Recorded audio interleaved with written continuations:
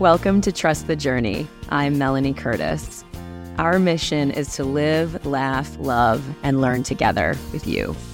We're here to create conscious connections, to grow and contribute through our practice of openness, honesty, vulnerability, humility, and trust. Trusting the entire journey. Across the internet family, our handle is trustthejourney.today. If you want a cost-free way of supporting the podcast, supporting the show, please subscribe on YouTube, follow us on Spotify or Instagram, leave a 5-star review on Apple Podcasts if you like it. If you don't, that's cool. You can also share the show or an episode with someone directly that you think it will help. Leaving comments, all of that stuff helps us reach more people. Our Patreon community, the Trust the Journey family, is absolutely how we keep the show going and growing. The family is a private Facebook group where we expand the conversations directly with anyone seeking community, anyone seeking connection and support in their healing journeys too. So we hold deep, safe, non-judgmental, and encouraging space for us all to be vulnerable, supporting each other in the challenges and in our wins. So if you want to join that, you're welcome. Go to trustthejourney.today and join the $25 Patreon level. That also includes our live integration coaching circles that we're now doing monthly. So we welcome you all. We want to grow this community and we want to help each other along the way. So per usual, when we're talking about plant medicines and psychedelic healing, we are sharing this for informational purposes only. We're not doctors and we don't promote doing anything illegal. We want to expand the knowledge base and invite people into this learning and into this conversation. So awesome. In today's episode, I am thrilled to welcome Carlos Tanner. Carlos has been studying the science of ayahuasca and plant medicine in the Amazon rainforest since 2003. He currently works as the director of the Ayahuasca Foundation, a nonprofit organization he began in 2009 in Iquitos, Peru. He organizes healing retreats and educational courses led by indigenous healers called curanderos, to help people in need of healing anything from depression to cancer or who are interested in learning the ancestral healing traditions of the Amazon. Since 2017, the Ayahuasca Foundation has also hosted plant medicine research looking into the effects of treatment with ayahuasca on depression, anxiety, and trauma. The research there was published in the journal Frontiers in Psychiatry, demonstrating that attending an ayahuasca retreat can promote epigenetic changes that significantly reduce depression and anxiety. Research continues at the center and will now include studying chronic pain, PTSD, and changes to the gut biome as a result of attending an ayahuasca retreat. Powerful stuff. Carlos, welcome. Thanks so much, Melanie. Great to be here. So glad to have you here. So glad to have you with us. I kind of love to start these interviews with a really present question, like, how are you feeling today? How are you feeling stepping into this space in this particular interview? That's a very interesting question.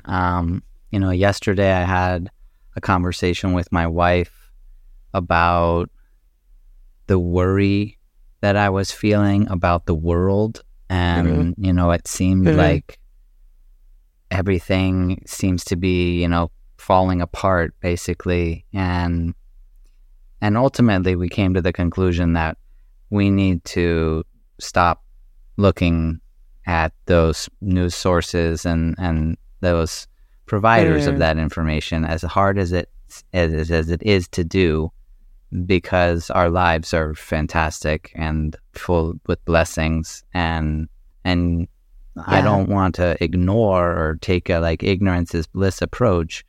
But I think that there needs to be a very healthy balance of the reality of our close to home life and then balance that with the macro of what's happening in the world.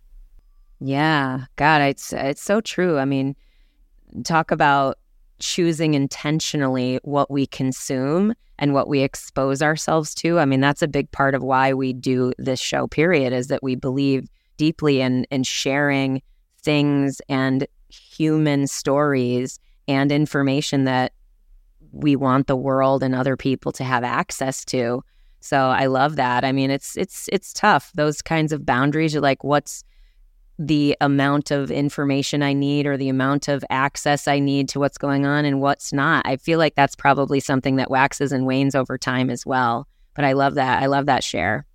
Yeah, I appreciate that you love that. We can feel down sometimes, and that's what I was feeling. I was feeling down yesterday, and my wife was like, "What's going on?" And I'm like, "I don't know. I'm just worried. The world is like going in this weird direction, and that's something that I think is a big part of the healing process as a whole, and what leads us into like areas of depression and anxiety, and that's something that I actually like try to address.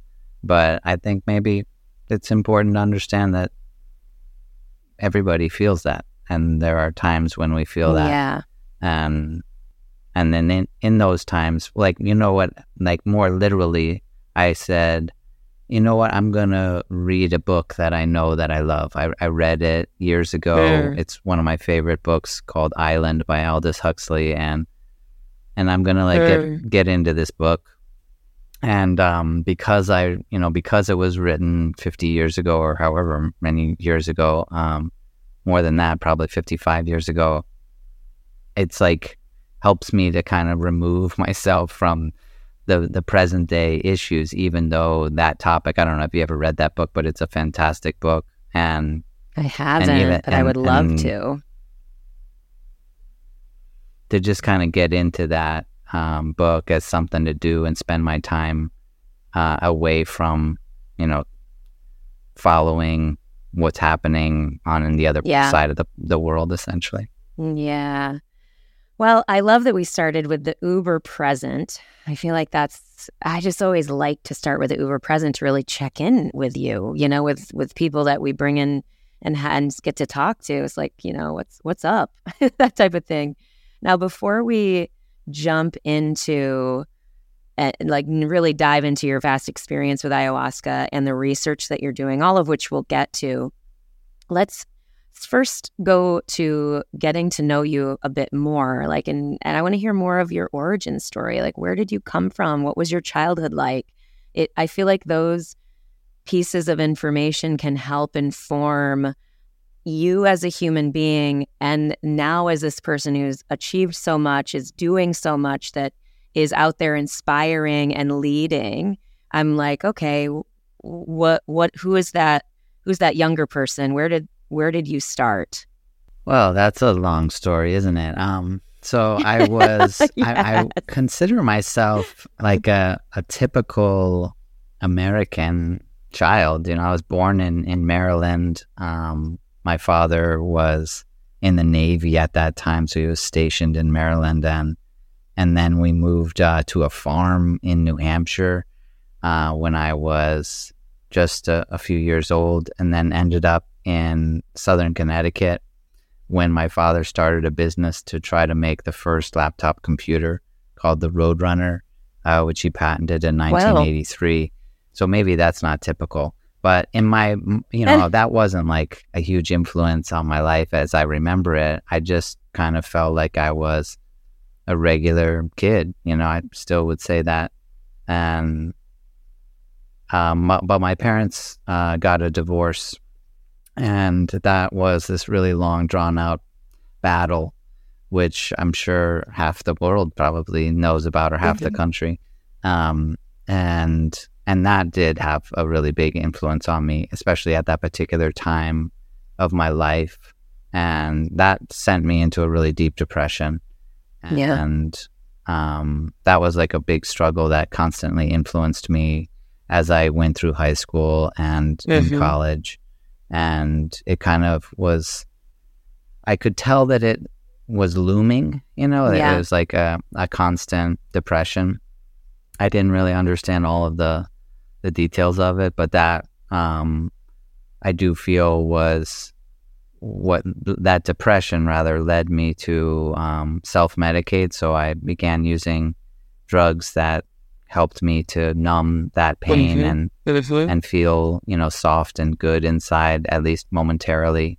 So that was an opiate addiction that developed pretty quickly and spiraled into like a heroin addiction that was really bringing me down in life, like taking me out. And that led me to wake up in my car one morning at 3:00 in the morning, having driven off the road, blacked out behind the wheel and into a river. And that almost was the end of my life. Luckily, the window was open, so I could climb out and swim to shore. Wow. And that was that moment where I said that I needed to make a drastic change in my life or else I would die. Yeah. And then a couple weeks later, I flew down to the Amazon rainforest and drank ayahuasca with a Peruvian curandero named Don Juan. And that totally saved my life, and it totally changed the direction of my life forever. Yeah, wow, amazing. Thank you for that share. I mean, that was definitely my next question of how did you find your way to the medicine? So obviously that gives us that. I'm very curious. You mentioned, okay, it saved my life. In what way? And I mean that meaning, what did the medicine show you in those first ceremonies such that you were so fundamentally changed and then subsequently called to do more?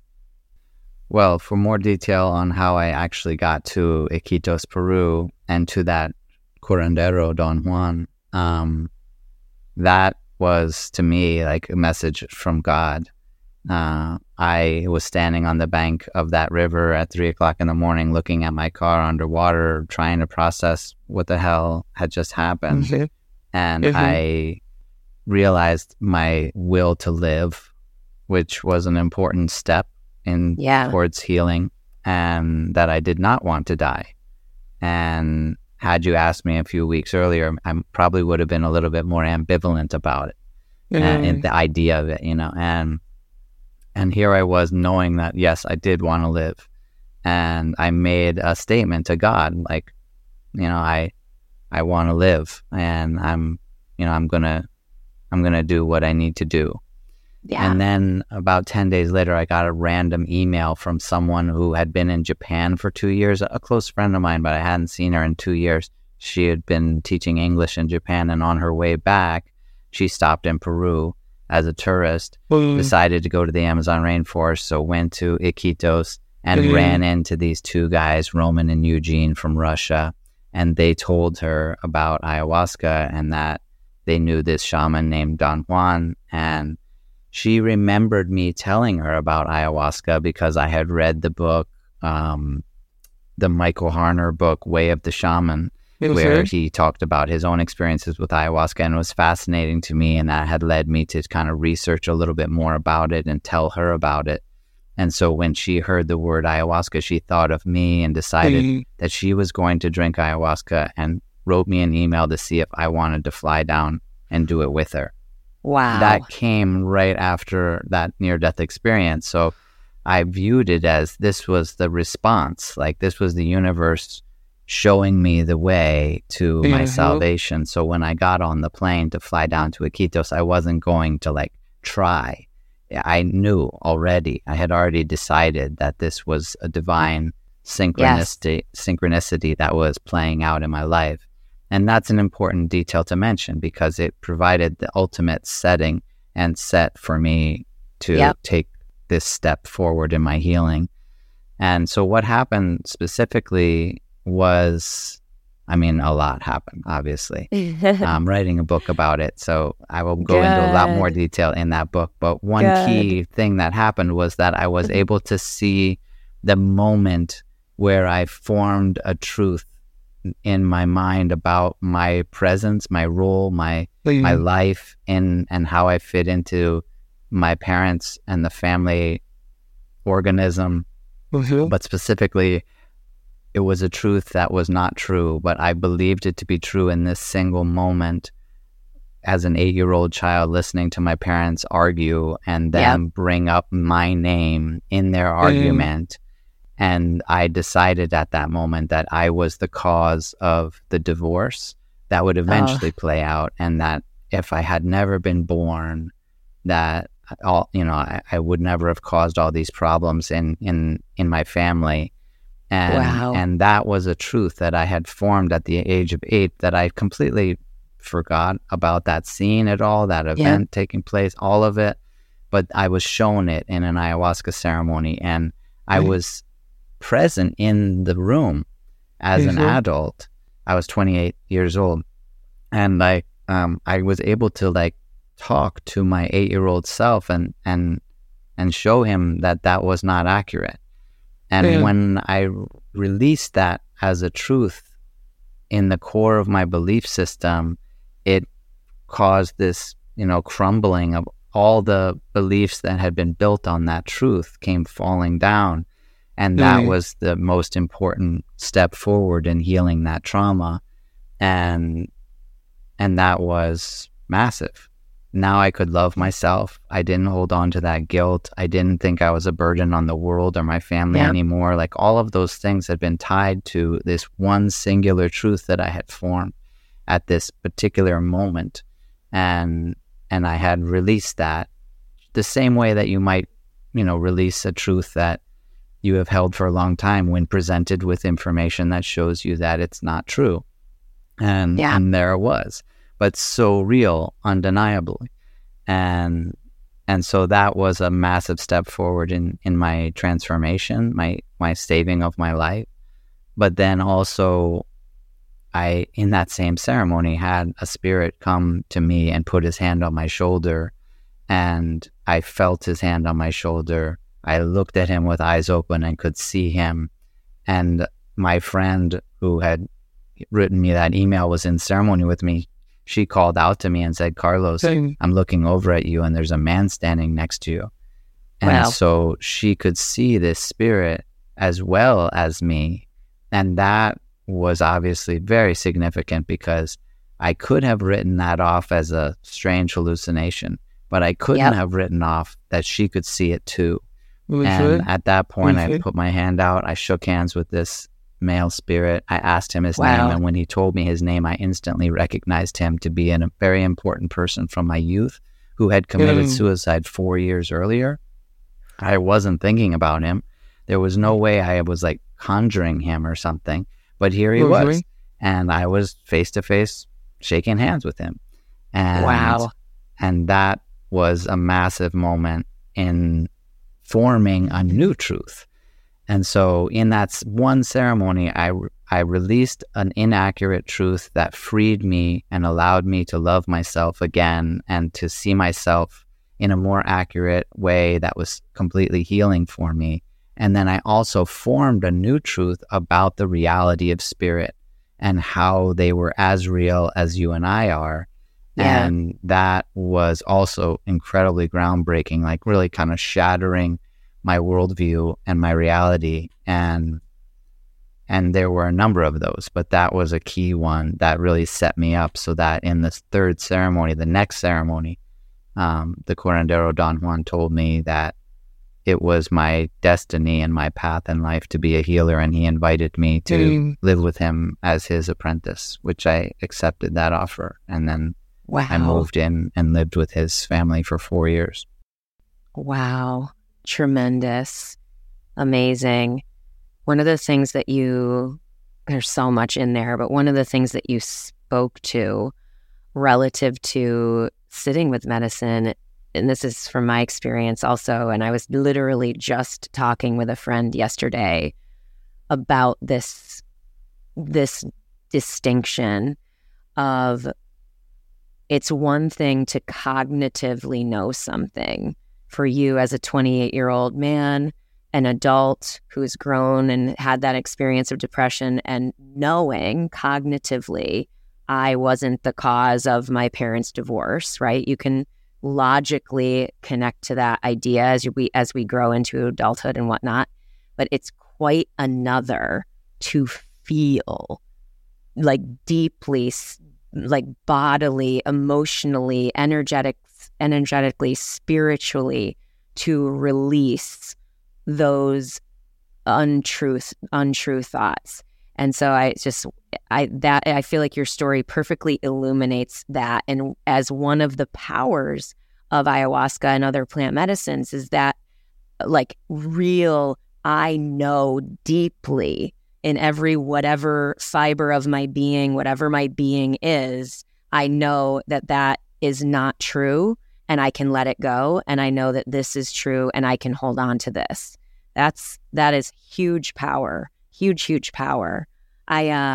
So amazing that you then change your life. I mean, some people might hear that and go, oh my gosh, you went and lived there for 4 years. Like, what happened to your regular, quote unquote, regular life? Did you just jettison things that you cared about? Like, I think some people might hear that and feel almost afraid of that as an outcome, versus other people might hear that and go, wow, that's amazing. What a beautiful opportunity that you were given, were able to accept and seize, as it were.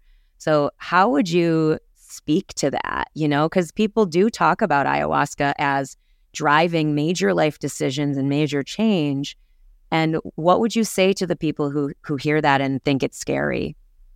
Well, I don't think that story is normal. That doesn't happen that often, although it does happen. I think that if you were to imagine that you found what you felt to be your destiny or your path in life, and were presented with an opportunity to follow that path, then the choice would be an obvious one, even if there were all these other factors. Now, I should say that I made that decision and accepted that offer that night. But when I flew back, and that was a couple weeks later, because I did stay for a couple more ceremonies, and I was there for a little bit longer. And so I was like set that this was the plan. But when I flew back, reality sunk in, or at least the reality of back home, like the life I had. And it was a crazy idea, like, what are you talking about? You can't like move to the Amazon rainforest and live with a shaman. What is it? You must have just been crazy. Like you had, I called it jungle fever. Like I must have been like jungle fever.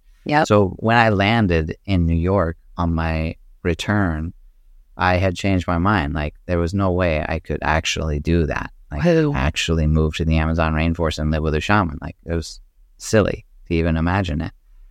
And then my friend picked me up at the airport and he introduced me to a friend of his that he had met while I was in Peru. And she said to me, I have 2 friends in Peru. Maybe you met them. And I was like, what? And she said, yeah, Roman and Eugene, they're from Russia. And I was like, are you kidding? I definitely met them. I drank ayahuasca with them 5 times. I lived in their house. Like I was staying with them. Oh my gosh. And she took my hand and she looked me dead in the eye and she said, I don't know what you're doing, but I know it's important. And no matter what anyone else thinks, you must do it. And I just looked up and I gave a thumbs up, like, got it. And that changed my mind back. So even when we have doubts, if we feel that the universe is really reminding us or trying to give us this message, then we're still in that place where we can say, you know what, that is crazy. Or we can say, I'm going to do something crazy. And because it really feels like more than me is trying to tell me to do this. And that's the feeling of finding a path. Like that's one you describe. You say, I think I've found my path in life. And you can't help but do it. And so, like, does that mean if you go down to the Amazon rainforest and are healed that you're going to move there? Very unlikely. But does it mean that you might come back and make a big change in your life? That's much more likely. Yes. Because, there's a really simple, and I wish I could credit it to the right person because it's not my quote and I don't know where I got it, but it's a very simple idea. If you have a fish tank and you have fish and your fish gets sick, you clean the tank. That's like, fish keeping 101, right? Like if your fish gets sick, you take them out of the tank, you put them in pure water. Maybe you put a couple drops of something like medicine in that water, but you clean the tank. That's the most important part. And that means that the mass majority of the sickness is attributed to environmental conditions. And so if you go through a massive transformation of healing, then you've cleansed your inner environment. That's huge. But when you come back, it's almost a necessity that you'll have to clean aspects of your outer environment as well, because they were most likely contributing to the issues that you wanted to heal as well. That is so important. I'm so happy you just shared that, because I do think that is a piece of healing that is often missed and is often not given attention or as prioritized as the internal work. And I say that from my own experience of being very, focused on what's going on inside, very self-aware, very introspective, very, very committed to that part of my healing. But then being like, okay, but what is my outer experience reflecting? Why is my house a mess? Why is, like that type of stuff? What is going on in my financial life? And just looking at these things and going, what and how are these things also contributing to my current state, current emotional challenges, current all kinds of challenges. But that's powerful. The one thing that I thought when you were sharing also is this quote, and I always forget who said this, but about trailblazing and about being willing to make these perceptibly crazy decisions, is that we're always crazy until we're a genius, right? So when you're like on the edges of pushing against societal norms and vastly accepted ideas in the societal structure or whatever, if you're living outside of that, any of us, we look crazy. You look crazy until the masses sort of begin to adopt an acceptance. I feel like that's a huge part of why these conversations are so important. I just talked to another friend. I did another interview myself this week, and the person I was talking to was like, not experienced at all in this realm. And gosh, I'm not either. I still very, very much feel elementary in my experience, but very committed to using my voice and platform in a similar way to change the narrative, to get this information out there. But anyway, this person was like, I just keep hearing ayahuasca, plant medicines. And I'm like, that's part of us. I feel like pushing and being in service to the tipping point of this narrative changing and helping people even on an ideological level start to access these medicines. Like you going, oh, this is something I wanted to research and learn about, but then it's another thing to have never heard about it and be like, what are you doing? So anyway, I digress. Well, I'm hearing some like important ideas in that as well. To me, what ayahuasca does is it reduces sensory gating, and so when taking ayahuasca in the context of the traditional rituals that have been developed for so long to enhance that effect, to work with that effect of reducing sensory gating, by that I mean to reduce the amount of limitations that we're like programmed to have for good reason, but to allow us to process more sensory information. So reducing the gating means that we amplify our sensory ability or sensory perception. And that to me then speaks to what you were talking about, where you can have like a cognitive idea, but when you expand the sensory information, now it becomes much deeper. It becomes a transformative experience. And sometimes those truths reside because we naturally reduce sensory gating in times of fear.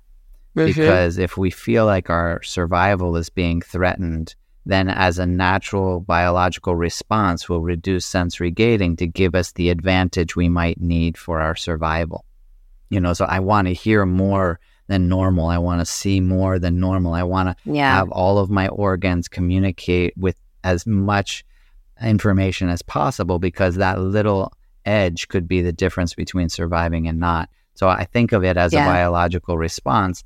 But then you come back, when you've survived, you come back to the normal sensory gating so that you can function in the world. If you're walking around seeing spirits all the time, it would be difficult for you to navigate that world or to drive a car or anything like that. If you could hear all the spectrums of sound, it would be like impossible just to have a conversation, because there'd be so much else that you'd be picking up.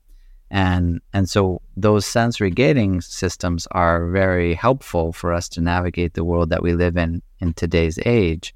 But if we can, in a very controlled way, expand that sensory information like we do in an ayahuasca ceremony, we can make a transformation or release inaccuracies in our truths and our belief system and adopt more beneficial, more accurate and beneficial truths into our belief system. And that's what I think happens in an ayahuasca ceremony.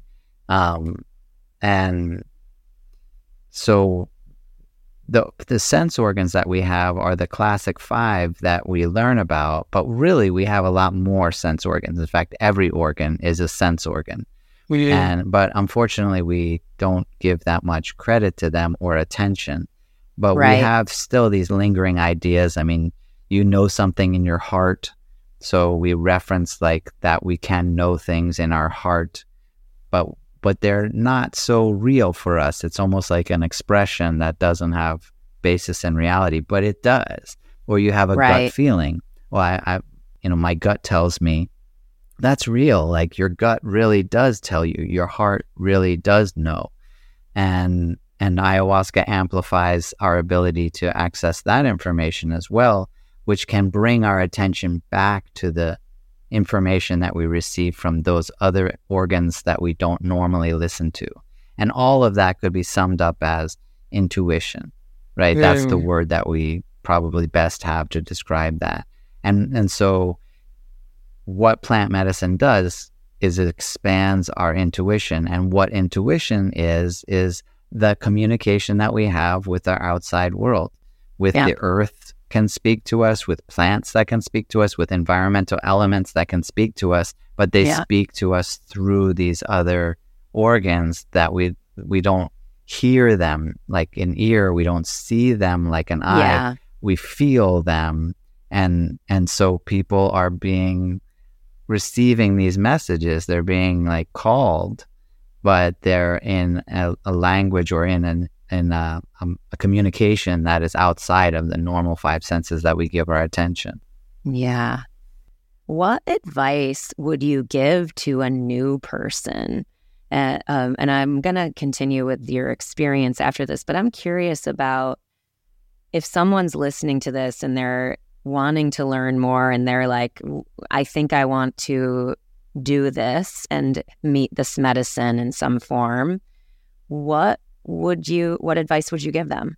Well, I founded the Ayahuasca Foundation specifically for people like that to make it easier so that they don't have to have a crazy synchronicity event that brings them down to meet a curandero and then return, So, obviously like visiting the Ayahuasca Foundation, but there's so many articles, there's films, there's documentaries, there's books. So I think that would be a natural like step is like, hey, I'm going to learn more about this. Yeah. I did a 10-part series called Lessons from Ayahuasca on our YouTube channel, which is also on our website, which I think it could be helpful. People that have watched that have like commented to me and said like that was really helpful for me to understand it better. But one of the things that I talk about is relationship. What we're describing in plant medicine is outside of the the classic realm of our reality, which I think is very materialist. It's very scientific, but scientific in the material sense that, well, if you look under a microscope, that kind of like idea, what are the chemicals? What is the active ingredients, and how does that interact with our other chemistry? And that's the understanding, and I'm not denying any of that, but the ayahuasca plant medicine tradition exists in a very non-material realm, or the spiritual realm.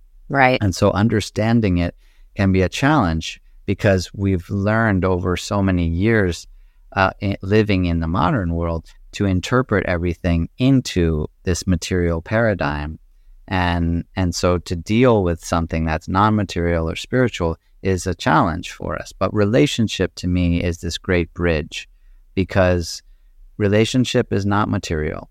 Yeah. And, we have relationships. Everyone has relationships. And so to me, that's like a great way to make a bridge to understanding non-material elements of a reality that's really distant from us or distinct from the ones that we're familiar with. And in relationship, you might have some ideas about who you think you want your partner to be, right? You're like, I think I want to like have a partner that's this and this and this and this, but then the reality is, man, you find yourself like, how the hell did I fall in love with this person? Right. Like they're not checking any of the boxes that I had predetermined as my partner, and we're all so familiar with that to me, that's helpful when talking about getting involved in plant medicine or navigating that.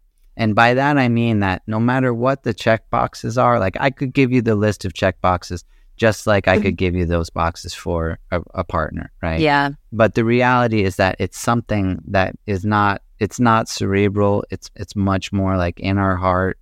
And that would be my best advice would be to like follow your heart, really try to listen to it, tune into it, because that will steer you to the love of your life, the feeling of love that allows us to make a commitment and do something crazy, which is to become involved in a deep relationship can be called something crazy too. Amen. God, I love that. So true. I mean, it's funny. I call skydiving one of the great loves of my life, and I joke that it's one of my longest term relationships, because I have a much more mature relationship with skydiving as a professional skydiver, as a person who loved it and has had a multitude of different experiences, both in the sport and community, breaking up with the sport and community, getting back together with the sport and community. So it's like similar in the sense that it doesn't have to be a person. It can be anything that we're called toward. You know what I mean? Ayahuasca and plant medicine and deep healing work is simply extremely powerful if we want to make change in our lives and selves, if we are living in any amount of pain, if we are suffering in a way that we can't necessarily figure out or we can't necessarily currently understand and we need help. I feel like it's such an amazing partner in that respect. And one of the things I want to touch on before we go to the next kind of thing I want to talk about is the safe container, because that you're like, oh yeah, okay, and invite people certainly to go to the Ayahuasca Foundation. That's why you started it, for this notion of people need a safe container and they need avenues of entry that are more accessible than a mystical spiritual intervention in one's life. But additionally, the safe container relative to, okay, you have a powerful ayahuasca ceremony and it's held in a safe space with trusted facilitators, shaman, what have you, and the coaching and integration that is in support of that. Like, how do we take what we've gotten from ceremony, and how much do you think the safe container and the coaching container around the ceremonial work is, like, what would you have to say about that? How important is that in your view? Like, what do you have any insight to offer on that part of it, not just the ceremonial experience. Sure. Well, if it's possible, like I like to use that relationship comparison again. Like I said, like I think it's a great bridge. Sure. And the reality is that there's a whole spectrum, right? Some people definitely need coaching with their relationships. And and you know, there's like the far end of that where someone like really will depend on that coaching. Like it's like the most important component for their relationship to be healthy. But other people would be the far end of the other end of the spectrum, don't need it at all. You know, they have like what it takes to figure it out. And I see that. I offer coaching to everyone that does our programs. Yeah. And so when I do the preparation coaching, as an example, sometimes people have a lot of questions. Yeah. And that's totally fine. And for those people, someone there to answer all those questions is very, very helpful. And sometimes people don't have any questions. They say, you know what? I trust this thing. I you know, like I know that I'm doing what I'm supposed to be doing. And so I don't have any questions. I just know that this is exactly where I'm supposed to be. In which case, we just kind of hang out and talk a little bit. But those are experiences that I've had coaching people that demonstrate that there's a full spectrum about where people are at. And then the same kind of happens on the end of it. People come back, and some people come back and they have their plan and they've got it all worked out and they know exactly the changes that they're going to make and they know exactly how to integrate this into their lives. And they're just, I just listen to them and I kind of become a cheerleader for that. I'm like, hey, I love to hear that. That's a great idea. I totally agree with that, you know, and in that sense, I don't think they really need much coaching. And then there's the people that are like, you know what, I don't really understand this and I'm really struggling. Right. And, you know, and those are the people that we really dive into and the coaching becomes really, really beneficial for them. So I would say that you definitely want to have it available. Yeah. But thankfully, I mean, 20 years ago when I went down, integration wasn't even a word, you know, I mean, it wasn't something that people talked about. And so we've come a long, long way in the last 2 decades, and you can find like an integration coach, and it's not like crazy to look out for them and find a person that can like understand what you're going through and provide you some guidance and some help and support in that. I definitely think that's really helpful, but I think it's also important to recognize that there's a full spectrum of what's happening there. I think the ideal of what I try to get people to in the preparation, I want to get them to that place where they say, I know this is exactly what I'm supposed to do. Yeah. And that's because I knew that was my feeling. When I went down, I knew it was exactly what I was supposed to do. When you know something is exactly what you're supposed to do and something goes sideways, you know, like something doesn't go in a joyful way, you know, like you have a challenge, a struggle, obstacles, all of this, but you know that you're supposed to do this, then you fit that into that interpretation. The knowing that this is where you're supposed to be and what you're supposed to do becomes the guide of your interpretation. And then you say, well, then I must have to deal with this. This must be part of it. And so when you know that you're on that path, and I use an example too, like if you and I went hiking on a path that I'd been on 100 times, but you'd never been on that path, and we came to this giant boulder that was totally blocking our way, but I said, hey, no, we're on the right path. This boulder has just like gotten here, but we just need to figure out a way over this, and we make it through, and then we're still following the path. And so I would be the one that knew that we were on the right path, and therefore I would guide you over that obstacle. But if you hadn't been there with me, you might have been like, whoa, this isn't right. I'm turning around. I'm going back because this clearly, it's the end of the path, right? And right. And what that is trying to speak to is the power of knowing, the power of faith. That's what I really think it is that faith. And that's when our organs speak better than our minds. Our minds don't give us faith. You can't get faith with your thoughts, but you can with your heart. And that's why we love people with our hearts, because love is an expression of faith.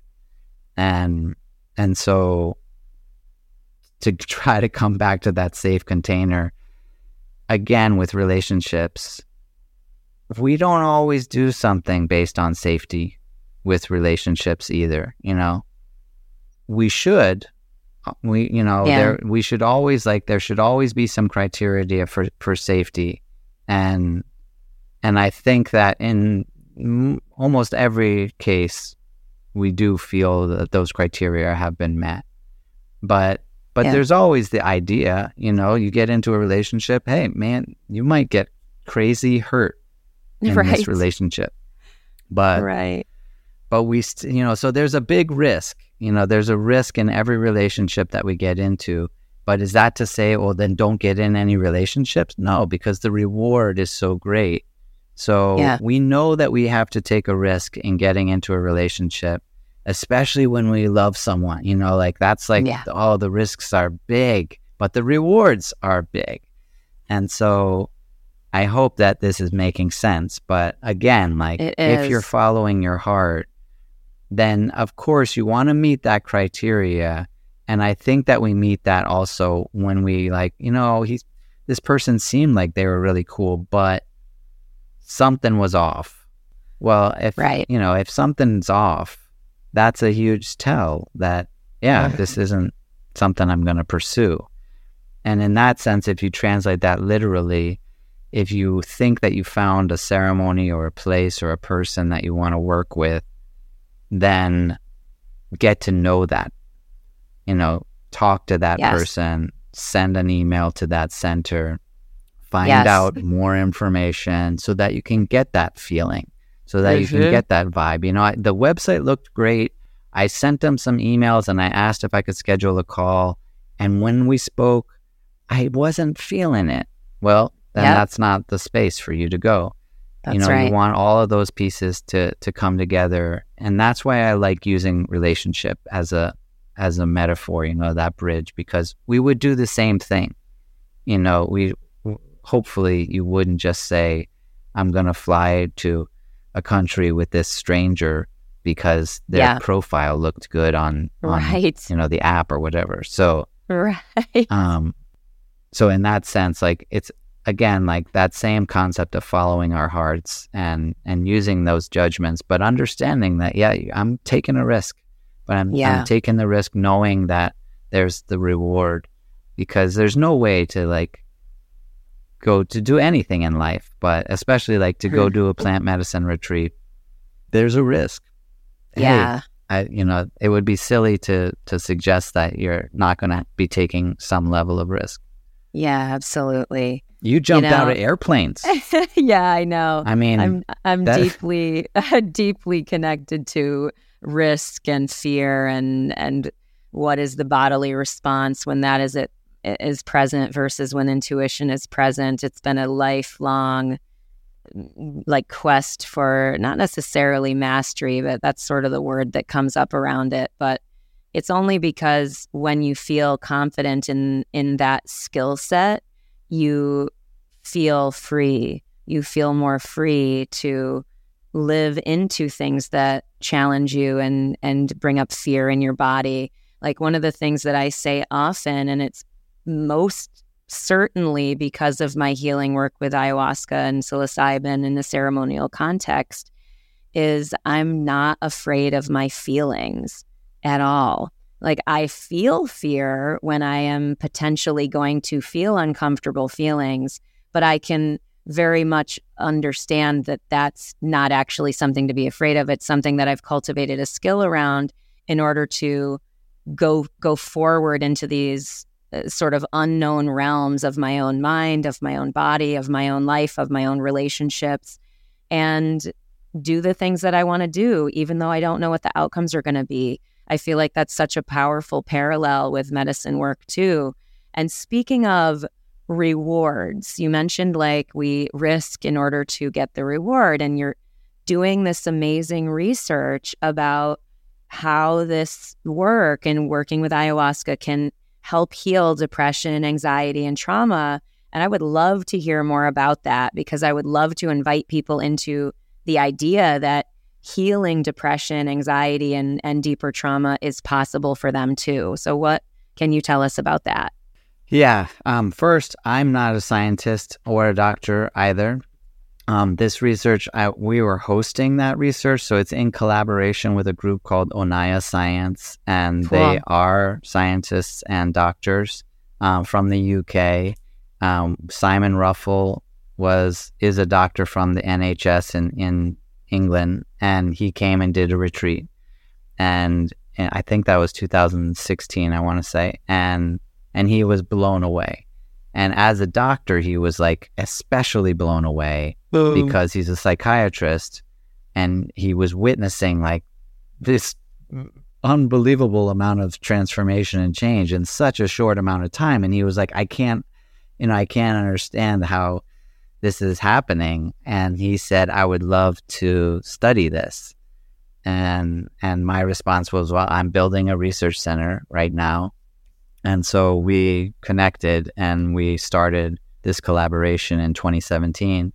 And so the research, from a very like practical point of view, is filling out psychological evaluations before a program, after a program, and 6 months after a program. And the results were amazing in that there was this incredibly sharp decline in symptoms of depression and anxiety, to the point where a person would no longer be diagnosed as having depression or anxiety. Okay. And 6 months later, the anxiety came back slightly, but the depression continued to decrease 6 months later, without any other treatment, which was really interesting.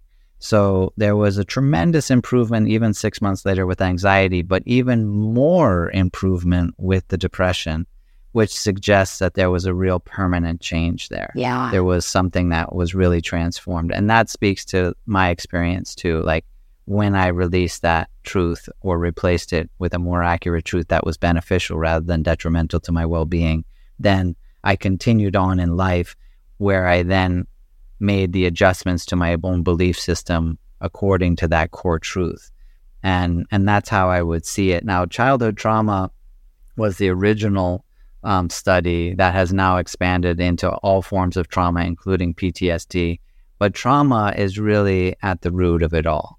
Yeah. And thankfully, we're seeing a lot of talk about trauma now. And that is the perfect example of a non-material condition, as is anxiety and depression, but trauma as the root of it, a non-material condition that simply can't be addressed in the reality that we live in because it's such a material-based reality. Our medical system is very, very material-based, such that we view depression as a chemical imbalance that can be corrected with a different set of chemicals. And that is now proving itself, now that we've had a couple decades to look at that's not working.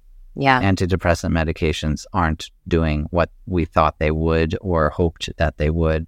And to me, again, that speaks to the fact that we're trying to treat a non-material issue with a material solution. Mm-hmm. So plant medicine is the perfect solution because it exists in the non-material realm where the condition exists. Yeah. And healing that trauma is really at the root of so much. Even the physical elements can be manifested in trauma as well.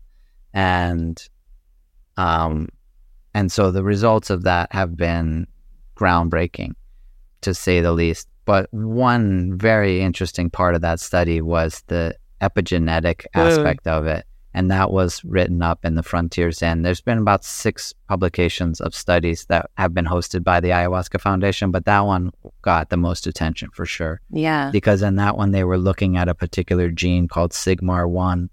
And in the epigenetic understanding of genetics, it's not just the genes that you have, but which genes are activated or deactivated. And what determines whether a gene is activated or deactivated is actually environmental. Wow. Which could be inner environment or outer environment. So a gene could be activated if you have exposure to a contamination, as an example, or an exposure to something unhealthy in your outer environment. But it can also be activated by something unhealthy in your inner environment, which would be trauma, as an example. So Sigmar-1 is a specific gene that had already been recognized to be activated by trauma. Wow. So if a person has an activated Sigmar-1 gene, then chances are that person suffers from trauma. And that gene could then be looked at before and after. And then after the retreats, that Sigmar-1 that had been activated was now deactivated, which then suggested that the trauma had been resolved. And that was done in a material way, right? Wow. So that was material research, and all of the research essentially is material, but it's describing a change in the non-material. Fascinating. And that's the best that we can do. You know, that's the best that we can do, is just to demonstrate that, yes, this definitely works. And hopefully we'll be able to incorporate more elements of the rituals and the tradition into our understanding of how best to treat a patient. One simple thing, an example of that, and if you've drank ayahuasca, this is most likely your experience. When you take the cup of ayahuasca, you state your intention. Now, behind that is this massive set of beliefs where this medicine is a spirit, and the spirit has a consciousness, and this consciousness wants to heal you and to help you, and it's part of the earth, and the earth is a being, and it has a conscience. You know, there's this huge belief system and reality behind the act of stating your intention before you drink the ayahuasca. But the stating of the intention is an act that is important, because to me, it puts to the forefront of your intention what it is that you're there to do. We don't have that simple act in our own medicine. If you're taking a pill that you want to heal you, most of the time you hate the pill as opposed to love the medicine. Like, you're like so grateful for ayahuasca. It's built into the reality of the system that you're grateful that it exists. You're thankful that you get to hold this cup and drink it. Whereas our medicine in the Western world, you hate your medicine. It's like you despise it. So already your relationship with the thing that you think you want it to heal you is like the worst it could be. It'd be like calling up your enemy for help. Yeah, right. And then we take it, and then we just like, whatever, I'm, on to the next thing. A moment later, like, I just pop this pill and get in my car and drive to work or do whatever I need to do. Yeah. And there's no attention. There's just no attention to what your goal is. So even if you wanted the pill to heal you, there's no messaging to provide that connection. And because you hate it, your body is probably going to be like, let's get rid of this, as quickly as possible, because this is clearly something we hate. As opposed to loving the medicine like you do with ayahuasca, or you're grateful for it, these high vibrational frequency emotions we associate with the medicine, and then it comes in our body. Our body's like, hey, this is the best stuff we have.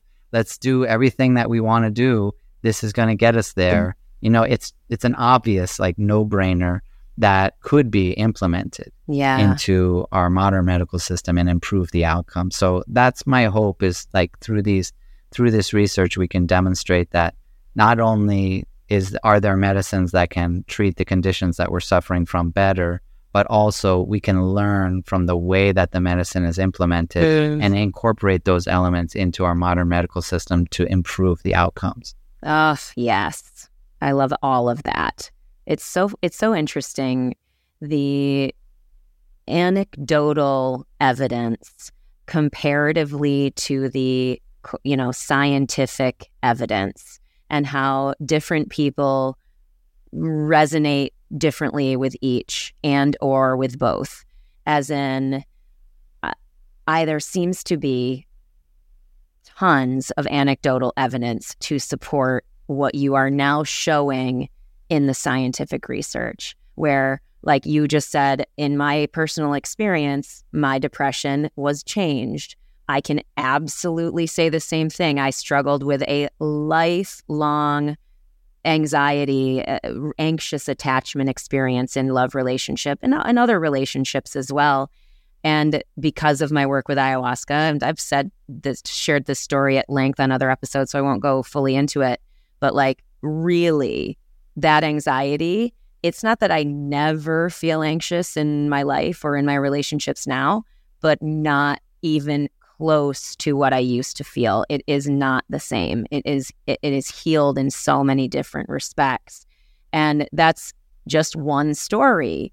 But it is something that speaks to, we're trying to prove that these medicines are indeed medicine and can have measurable and life-changing, life-lasting impacts on depression, anxiety, trauma. And so anyway, I love that. I love that we're starting to have things that the more scientifically minded, the more resistant to these ideas, the ones who are like, I don't know about storytelling, but maybe I'm more into seeing the data. I'm glad that people now have an entry point through that as well. Relative to the other stuff. Well, this year, go ahead. This year we're going to be working on. We have already been 3 studies have now been done with Heroic Hearts that works with veterans. So we've been doing research on the treatment of PTSD in veterans, and that is really the most important research, in my opinion. And why I say that is because it's the veterans that are going to change the laws of our country. In fact, I'm not totally sure, but I think that there is an addition to a Department of Defense bill. So like to ask for a Department of Defense increase in spending or funding. I think there is a bill to decriminalize psychedelic, or to include psychedelic research for treatment of veterans with PTSD. And so the veterans are essentially like the motivation to make quicker action, to take the actions that we all want. Yeah. But it's because of the veterans that we will be able to make the laws be the way that they should be, which is that we should be able to take the medicines that we want to take, and that we should have the right, like the freedom over our own consciousness, essentially. Definitely. And so psychedelics should be decriminalized, if not legalized. And that would, to me, like bring about a massive change in our cultural understanding of how humans exist on Earth and what the Earth is and what our relationship is to it and what our relationship is to each other and what our relationship is to ourselves. So that research has also been phenomenal. The results have been incredible. I'm doing the integration coaching with those veterans as well. And one of them wrote me before our session to say, I got home and this morning I woke up and it's the first morning I can remember where I wasn't dreading the day, that I actually looked forward to being alive today. And, the feeling that you get knowing that you contributed to someone being able to achieve that in their lives is just incredible. And I get to have that all the time. And so those are anecdotal, but behind that will be the research. Exactly. The one weird part of the research that I feel is like a limitation is that the research stops when there's no diagnosis. The range of trauma goes down to where there's no diagnosis. So if you had PTSD and you got to a point, there's just this like 0 point. Actually, that's a great spectrum to imagine. So if you imagine like negative 100 to positive 100, and 0 means that you don't have PTSD, then the research only can go there because that's all the medical evaluations do. You either are diagnosed or you aren't. But there's another spectrum on the other side that's not measured, and I wish that we had that measurement, which would be like, if you got to 0, you'd be psyched, right? You'd be like, oh man, I don't have depression. But but there's a whole 0 to 100 beyond that. Like you could get up to 50, 60, 70, in joy and love and satisfaction and gratitude that just doesn't get measured because we don't value that as enough, I guess. And medicine's not trying to get us to 70. They're just trying to get us back to 0. Yeah. Well, it's funny. It's almost like entrepreneurial sales tactics where you're like, we have to talk about the pain only, but really you're so right that the conversation about joy and the conversation, Brene Brown, she says joy is the most vulnerable emotion. It's obviously a interesting frame to look at joy, but there's a lot of vulnerability in being joyful. The automatic fears of loss, we are not coached, we are not taught, I don't think, at least I haven't been, to really deeply feel into joy. Like literally one time I was flying back I had this big job that we were working on for a multitude of years. This is one of our team efforts. We were doing some activism with skydiving, and we had this one event where it felt like we did it, which seems weird because it was more like it was very stressful and you're in the building phases of this type of experience. And this particular jump and this particular job, the jump itself went well, but also after the fact, we had a couple of hours just talking with the people who were there. And it was very clear that we were making a difference, a positive difference. And so I get on my flight to go home and I'm listening to this one song that makes me feel happy and good. And just a song I love is called The Moments We Live For. And I felt this overwhelming bubbling up of joy, so much so that I was crying.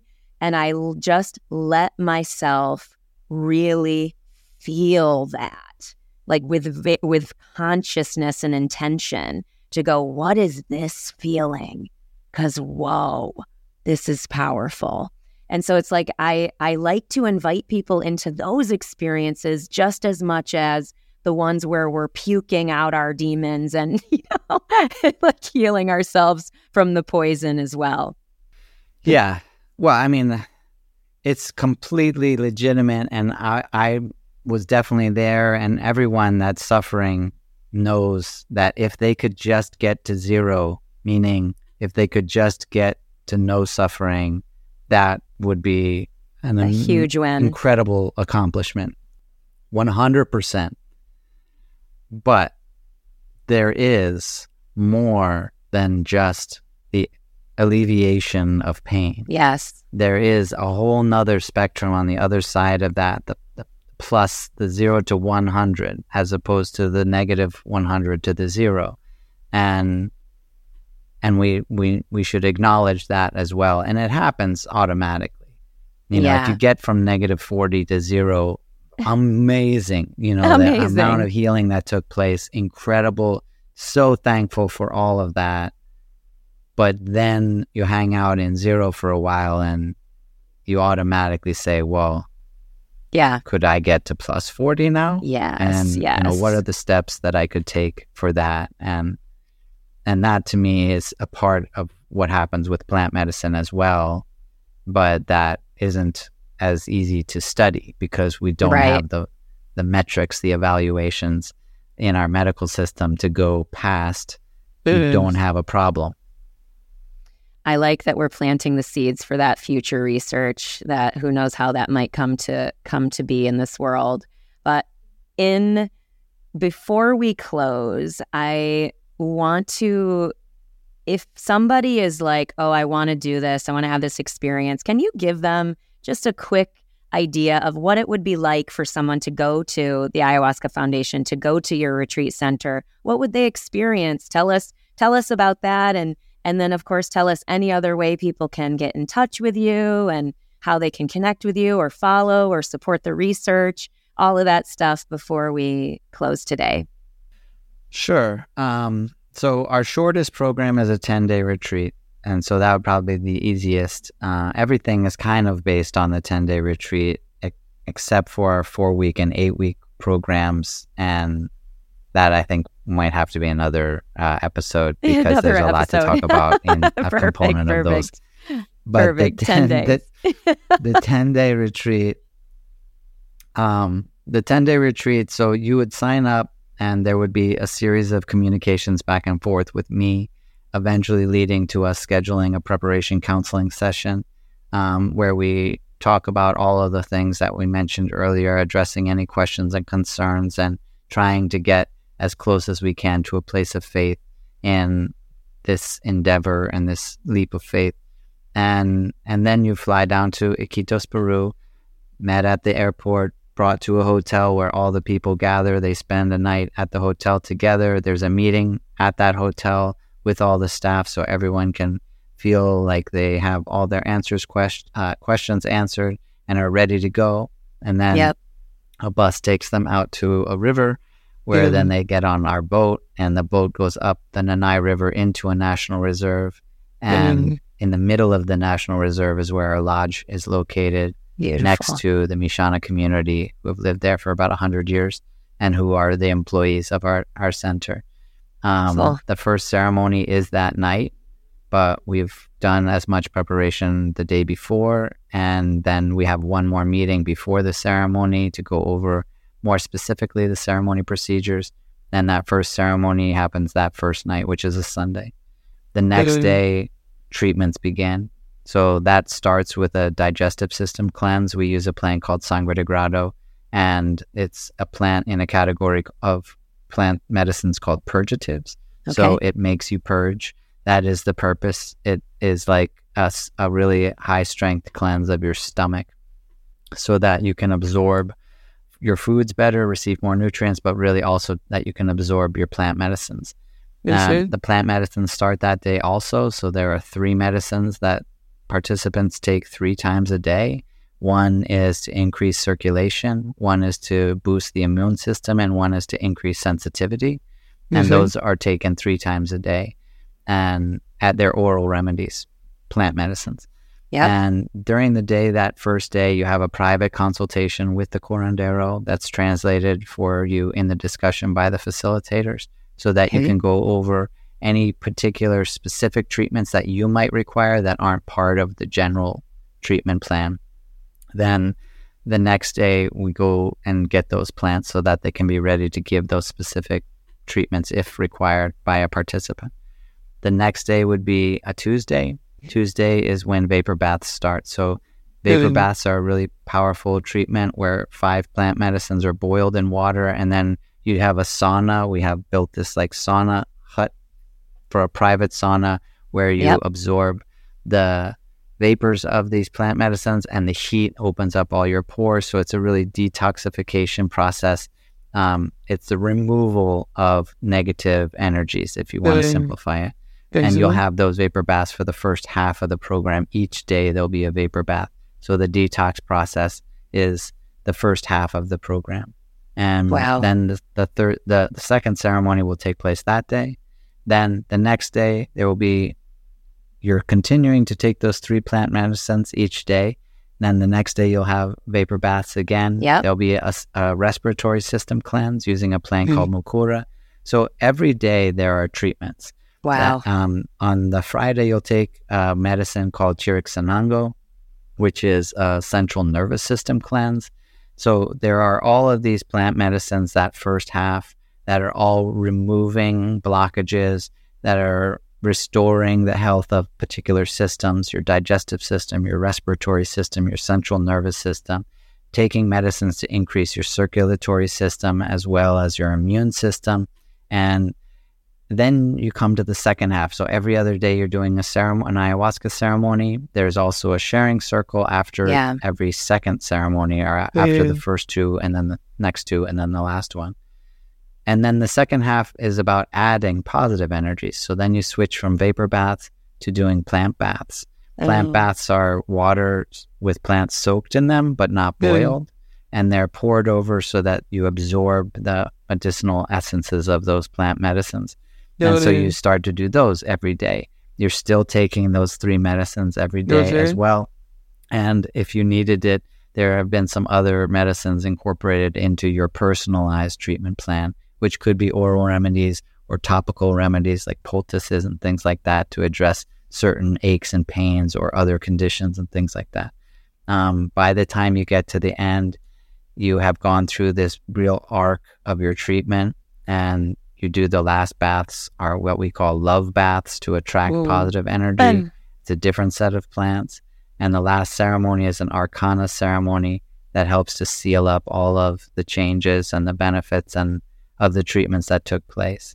And then the last day, you get back on a boat, drive back to the hotel, spend one more night in the hotel, and meet with the facilitators one last time the following morning, where they'll give you a USB that has the ceremonies that you attended in audio format, so you can listen to those ceremonies whenever you want, as well as photographs that were taken during the retreat of you receiving those treatments, and a bunch of different helpful things like guided meditations. Outside of all of that, there are guided meditations, yoga, and breathwork ceremony that take place during that 10 days as well. So there's a lot of complementary parts to fit it all together. It's a lot that we try to put into those 10 days, but we do the most that we can with the time that we have. Absolutely incredible. Thank you very much for giving such detail, because I get asked that question a lot, like what actually happens in a ceremony? And so I think that very, very itemized detailing of what occurs at your location, and it varies between other centers, your center versus someone else's center, but it gives a great idea, I think, of what can occur, what does occur. And I'm just so grateful to meet you, Carlos. I'm so happy to know you. I'm so grateful for your sharing and just coming on, and your willingness to come on and share your story and yourself and all this information that I'm certain is going to help a lot of people. How can we support you? Like, where can people find you? What should they follow? All of that stuff. Thanks so much for saying that. That's very kind of you. It's been a great conversation with you as well. So Ayahuasca Foundation is our organization. So if you went to ayahuascafoundation.com or .org, you'll find our website that has all of that information about each of our retreats, as well as the educational courses and a lot of just helpful information, including that 10-episode series on our YouTube channel called Lessons from Ayahuasca. I'll put this interview up there as well. I have done a number of interviews that I try to be as helpful as possible. And then we're on all of our social media. So if you were to look up Ayahuasca Foundation or Carlos Tanner, you'd find me or our organization across all the social media. I don't use social media that much, to be honest, but I will post something like this to let followers know. Beautiful, beautiful. Well, on that note, family, thank you so much for spending this time with us. We love you. We're grateful you're here too. Of course, any and all Trust the Journey stuff is at trustthejourney.today. And thank you for being here. Love you so much.